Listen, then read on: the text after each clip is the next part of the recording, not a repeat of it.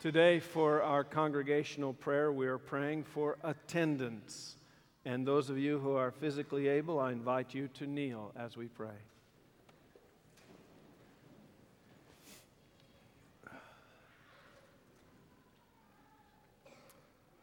Father in heaven, we pray that during this worship experience, we will touch you and you will touch us. We are praying, Heavenly Father, that our lives will be dramatically and powerfully affected by your presence here today. And we pray, Heavenly Father, that that would be the experience of all who attend here. And thus we are praying that more will come and that they will see and experience you and that their lives would be changed as a result of it.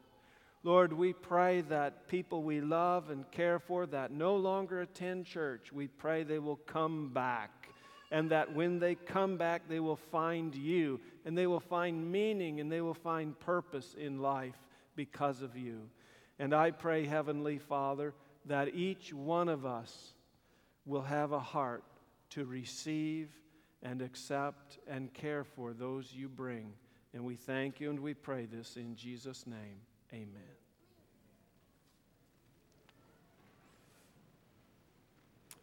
We're continuing our series regarding Moses. Today's sermon is called Moses, the Undertaker. Let's go to Exodus chapter 2. Exodus chapter 2. It's the second book in the Bible. If you have a Bible with you, if you don't have a Bible, you can follow the verses on the screen. Exodus 2, and we'll start with verse 11. Last week, we told the story about Moses being a baby. And Moses has been adopted by Pharaoh's daughter. And that's where the story picks up here. Chapter 2, verse 11. Now it came to pass in those days when Moses was grown that he went out to his brethren and looked at their burdens. And he saw an Egyptian beating a Hebrew, one of his brethren. So he looked this way and that way, and when he saw no one, he killed the Egyptian and hid him in the sand. And when he went out the second day, behold, 2 Hebrew men were fighting. And he said to the one who did the wrong, "Why are you striking your companion?" Then he said, "Who made you a prince and a judge over us? Do you intend to kill me as you killed the Egyptian?" So Moses feared and said, "Surely this thing is known." When Pharaoh heard of this matter, he sought to kill Moses. But Moses fled from the face of Pharaoh and dwelt in the land of Midian, and he sat down by a well. Now go to the New Testament.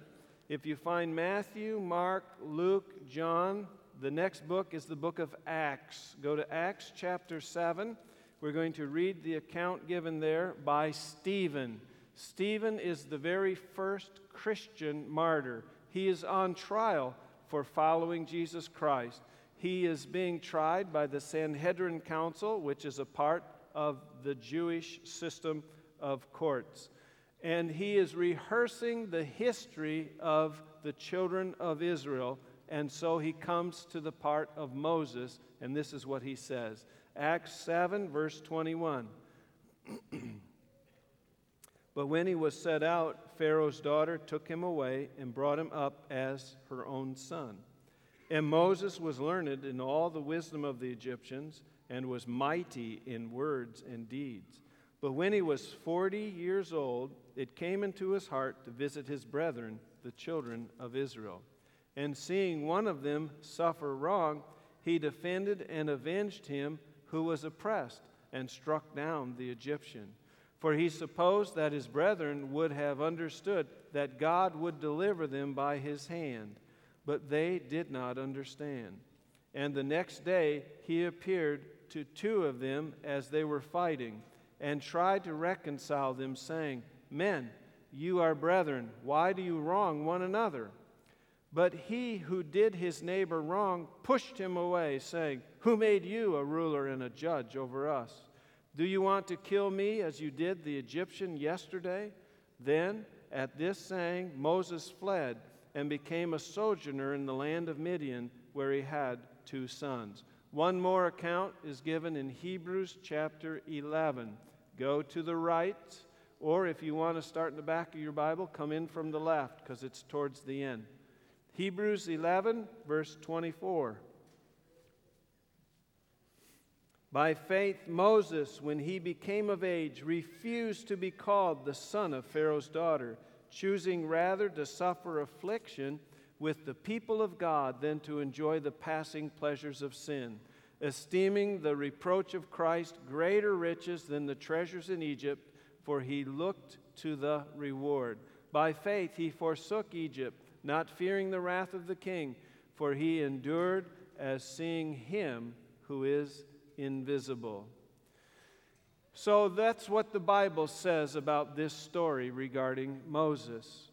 Josephus, who was a Jewish historian living during the days when the city of Jerusalem was ransacked and the temple was destroyed around AD 70, he was a prolific writer, and we have his writings to this day. And so he helps give insight into the minds of the Hebrew people. The story of Moses takes place 1,450 years before Jesus. But in the days of Jesus, this is what Josephus said regarding Moses.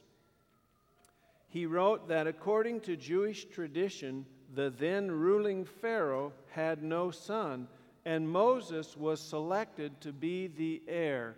Moses was the heir apparent. Moses was going to become the next Pharaoh.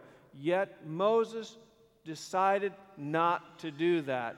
He walked away from all the wisdom of the Egyptians. He walked away from his mighty words and his mighty deeds, and in his heart decided to visit his brethren. He decided to associate with them, the children of Israel. And when he was out there in this decision process, he defended and avenged an oppressed Israelite. He supposed his brethren would understand that he was the one to deliver them. They did not, and he was not either at this time being used by God to deliver them. He chose to be with the people of God rather than to enjoy the temporary pleasures of sin.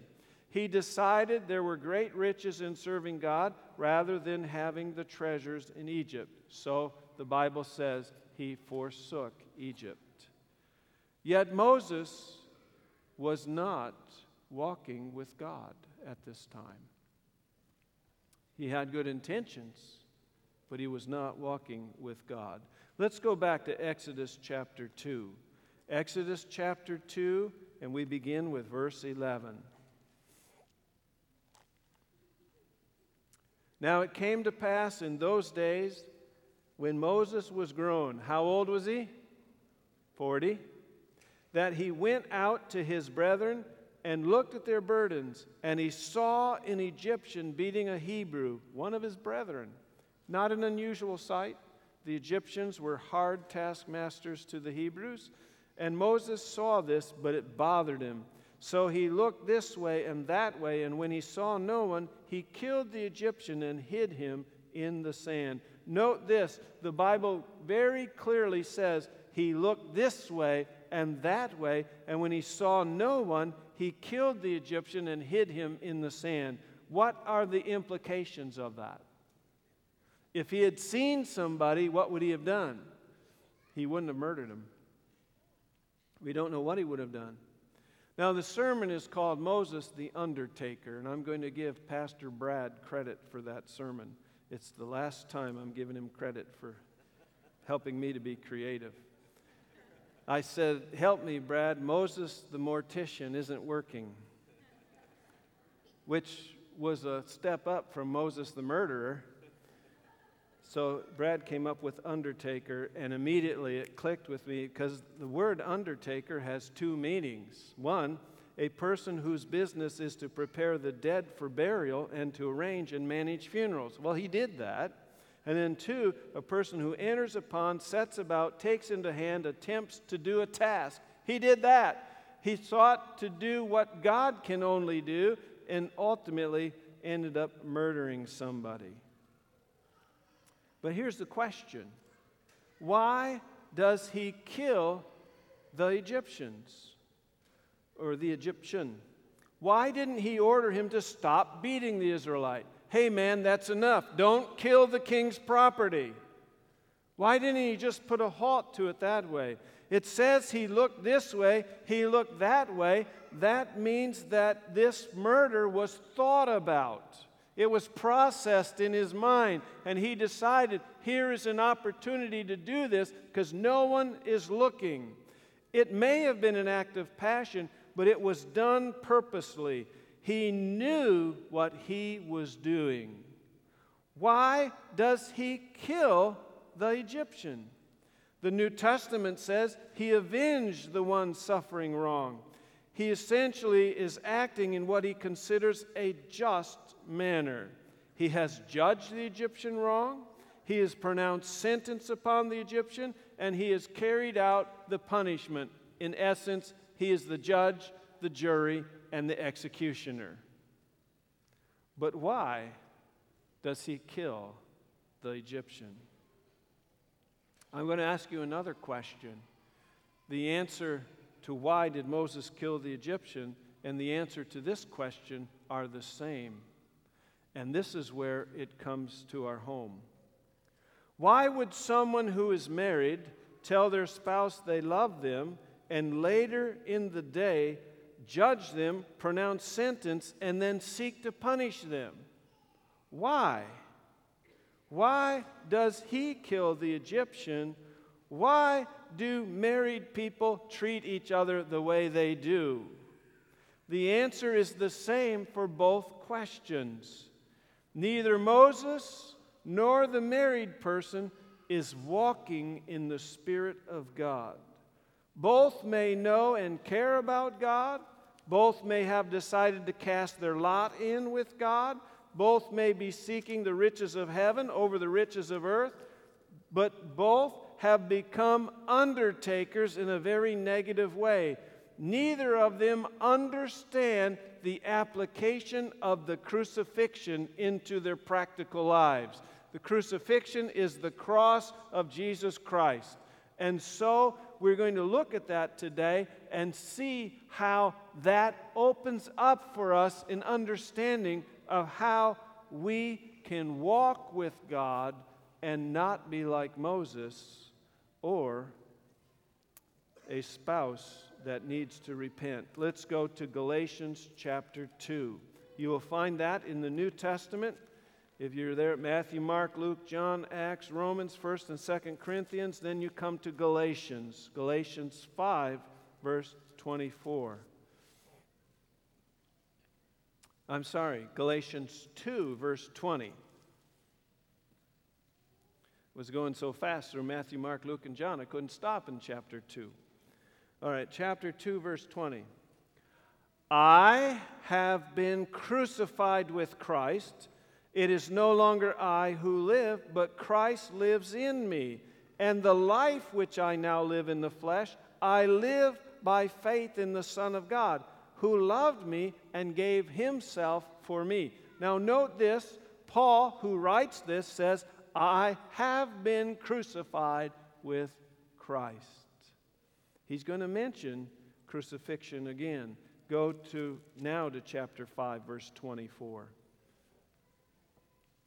He says, and those who are Christ's have crucified the flesh with its passions and desires. Now, two references to crucifixion, but two entirely different experiences. In the first verse, I have been crucified with Christ, is describing a passive experience. That is, it happened to us when we accepted Christ as our Savior. In verse 24 here, it says, those who are Christ have crucified the flesh, is talking about an active experience. The first speaks of our freedom from the condemnation of the law by sharing in Christ's crucifixion. The second refers to the freedom we have from the power of the flesh by ensuring its crucifixion. Well, we'll understand this better when we look at it in its context. So you see, the first reference is us involved in Jesus' crucifixion. The second reference is us crucifying the flesh. And we'll see what the flesh is and all that in just a moment. So let's get a running start. Let's get some background. Let's go to Galatians chapter 5 and verse 16. I say then, walk in the Spirit, and you shall not fulfill the lust of the flesh. Well, let's look at those terms. Walking in the Spirit is walking with God. If an individual is walking with God, they will not fulfill the lust of the flesh. Now, the flesh here is set up in opposition to the Spirit. This is a war. This war happens in the heart of every believer. Before I accept Jesus Christ as my Savior, I function in the flesh. Another way to put it is the sinful nature. We are born with a sinful nature. That sinful nature is what makes us sinners. That sinful nature is what produces sin within us. That sinful nature is selfish, rebellious, does not want to come under the control of anyone, and especially of God. The sinful nature is our problem. Prior to becoming a Christian, the sinful nature rules in my life. I have control over it to some level because I don't want to go to prison or I don't want to have to pay a fine, so I can temper it. But overall, all my acts at the core are selfish and for me. When Christ comes into my heart, there is a new experience that takes place. For the first time, I begin to love God more than I love me. And I transfer from everything being about me to now God is important and what God thinks. Now, it would be wonderful, wonderful, if when I accepted Christ as my Savior, the battle with the sinful flesh was over. It would be wonderful, but it's not that way. That sinful flesh will live with us from now until Jesus comes, and when He comes, He will say that this corruptible shall put on incorruption, and that's when the sinful nature dies. And folks, when we go to heaven, there's not going to be any more wrestling inside, and that will be glory to me. How about you? That's going to be wonderful. No more struggle. But between now and then, there is a struggle. And Paul is talking about it here. And he's talking about the sinful nature by calling it the flesh. Verse 17, for the flesh lusts against the Spirit, and the Spirit against the flesh. And these are contrary to one another, so that you do not do the things that you wish. That's the struggle. But if you are led by the Spirit, you are not under the law. You're not condemned. So walking in the Spirit is the key. Moses was not walking in the Spirit when he choked that man to death. That spouse that ripped the head off of their mate was not walking in the Spirit. Walking in the Spirit is the key to victory. So we will spend several sermons talking about it. Walking in the Spirit. Notice what Paul says walking in the sinful nature is like. Verse 19, now the works of the flesh are evident, adultery, fornication, uncleanness, licentiousness, so all manner of sexual immorality. Then idolatry, sorcery, hatred, contentions, jealousies, outbursts of wrath. How many of you have never had an outburst of wrath? Let me see your hands. As I'm going to say, lying is in here somewhere. Outbursts of wrath, not being in the Spirit, but walking in the flesh. Selfish ambitions, dissensions, heresies, envy, murders, drunkenness, revelries, and the like, of which I tell you beforehand, just as I told you in time past, that those who practice such things will not inherit the kingdom of God. Do you understand how serious this is?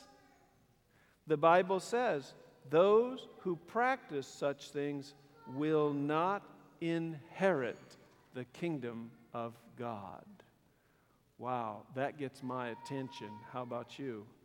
Because you might not have committed all the sins listed here, but I guarantee you, in your sinful nature, you have the capacity to do so. And if you're not walking with God and given opportunity, you would do so. So what's the solution? Watch this. Verses 22 and 23. But the fruit of the Spirit, this is the fruit of God's Holy Spirit being in our lives, is love, joy, peace, long-suffering, kindness, goodness, faithfulness, gentleness, self-control. Against such there is no law. There's no condemnation. Now, what is that telling us? That is telling us that if we're walking with God, these things will be in our life. Now, I want to ask you a question. How many of you have prayed to be more loving? How many of you have ever prayed to be more loving? How many of you right now are praying to be more patient? More kind? Goodness. We have prayed for all these things. And I want you to know that I believe it's the wrong prayer. Because I can pray all day long to be more loving. I can pray all day long to be more kind. I can pray all day long to be more faithful. But if I am not walking in the Spirit, nothing comes of it. What I need to pray is, God, by your grace, fill me with your Holy Spirit and help me to walk in your Spirit. When I do that, I will love, I will have patience, I will have all these things. That's what happens. That's the difference. And that's the key. And Paul is saying, verse 24, and those who are Christ's have crucified the flesh with its passions and desires. What does that mean? Martin Luther, some of you are aware of his name, over 500 years ago was a priest in Wittenberg. And there he also taught in the Wittenberg College. And the Roman Catholic Church, of which he was a member and a priest in, had begun a process of raising money. And they called them indulgences. And he didn't like what they were doing. And the effect that it was having on his little town of Wittenberg was such that he wrote 95 reasons against it and other abuses that the Roman Catholic Church was perpetrating upon its people. And he nailed these 95 theses to the church door at Wittenberg in the hope that people would read it. That night, some folks came and took it down, and they copied it and printed it and made copies that went all over Germany. And like a wildfire, what we know today as the Great Protestant Reformation was born. So he is highly regarded and highly respected in church history. And many would call him the father of the Reformation. But he writes about this verse, and this is what he says. Martin Luther writes that Christ's people nail their flesh to the cross, so that although the flesh be yet alive, yet can it not perform that which it would do, for as much as it is bound both hand and foot and fast nailed to the cross. Well, what does that mean? Well, if we are going to have victory in our lives, if we are going to be walking with God in our lives, we have choices to make. We are who we choose to be. Now, granted, I didn't choose to be born. That's not that kind of choice. I would have chosen to have more talent. Just this Friday, I was in the office and Rosa was in the work area. And I started singing. And Rosa commented how quiet it's been all week in the office. And I said, I get it. So I quit singing, but next week I'm going to sing louder. I would have chosen more talent. But pretty much in life, our choices is what makes us who we are. And God has given us choices. And in life, we can choose to either be filled with His Spirit or we can choose to walk in the flesh. And Paul says, here's how you do it. You are either crucified with Christ, and you live, yet not you, but He lives in you. Or you can come here to the later part of the chapter, and he says you crucify the flesh. Now, when you crucify the flesh, you nail it to the cross yourself. You nail it there, and what do you do with it? You leave it there. How did somebody die when they were crucified? They died from lack of attention, from exposure. But here's what we do with our sinful nature. We nurture it, we coddle it, we cuddle it, because it's all about us and it's all about our needs, it's all about me. And so we actually keep that thing alive. And here, this powerful picture is that no, you nail the hand and the other hand and the feet to the cross, and you leave that thing there and let it die from want of attention. Now, how long did it take to die when you were crucified? It took hours, sometimes days. That's why people dreaded it. Now, I wish, and I'm sure you do too, I wish we could all say a prayer right now and say, I wish my sinful nature were dead and all I had was the pure thoughts of the Holy Spirit in my heart. Would you go for that if you could? I would too. But it doesn't work that way. It's a lifetime process. And this thing nailed to the wall is going to do everything it can to get off. And you get in an argument with your spouse, it's coming off. It's coming down. And it's going to be judge, jury, and executioner, because there's justice involved. My justice and my needs. Now, how does this happen? How can we walk in the Spirit? What is the first simple lesson? It is this. Have you ever noticed how differently you may behave when someone's with you? I was at a gathering not too long ago, and a local judge was there. And I'm sure some of you have visited with him in his courtroom. I know a few because I've seen you. You may wonder, well, how do I know? I'm a chaplain. I just hang out there looking for sermon illustrations. So I happen to know this man's political leanings, and I happen to know he's wrong. But I also know there might be a day when I stand in his court.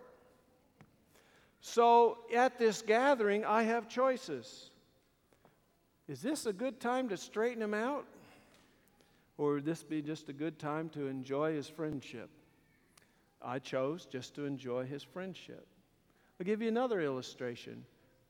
4 or 5 ladies gathered together, and they're just raking their husbands over the coals. My husband, yeah, you just this.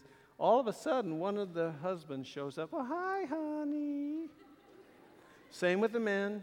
4 or 5 men just, oh, why, swimming, you know. One of them shows up, everything changes. Now, I want to ask you a very serious question. Where is God right now? Where is God right now? Does He sit on a throne a distance away? Is He sitting next to you in the pew? Is He in your heart? Where is God right now? The Bible teaches us that He inhabits His universe. He doesn't visit this auditorium, He fills it. He's here. Is there any place you can run and not be in the presence of God? There is no place. Yet we will not sin as long as we are conscious of His presence. So I am never going to tear into my spouse if I'm aware that God is there. It's going to change me. I'm going to make different choices. I'm going to keep myself on the cross and let Christ live through me. But the birth of all sin has to be done away from God, where we think at least we're away from God, done behind His back, the whisper campaign that began in heaven. We cannot do it in the presence of God. So the very first step in walking in the Spirit is consciously remembering, I'm in the presence of God here. And when I do that, I'll make better choices. And those better choices will be empowered by God. And that's when I'll begin to experience love, joy, peace, and the rest. You see, it's all about us being on the cross and Christ living in us. Are you familiar with this poem? God sent His Son. They called Him Jesus. He came to love, heal, and forgive. He lived and died to buy my pardon.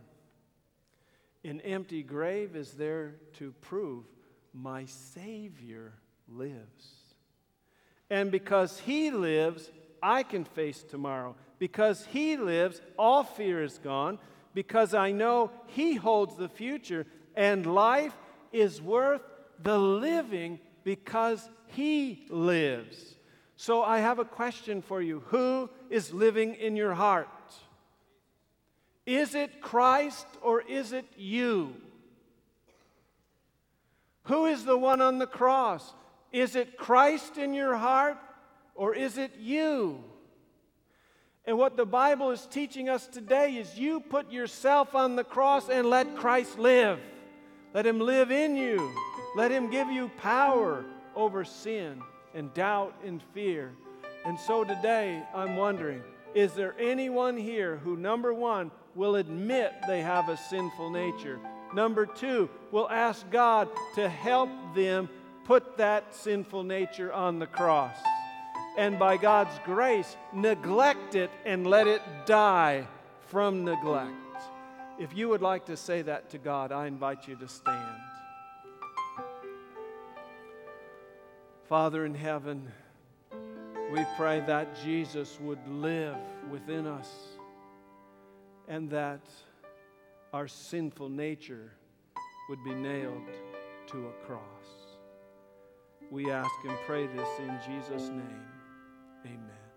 Now I invite all of you to stand as we have our closing song.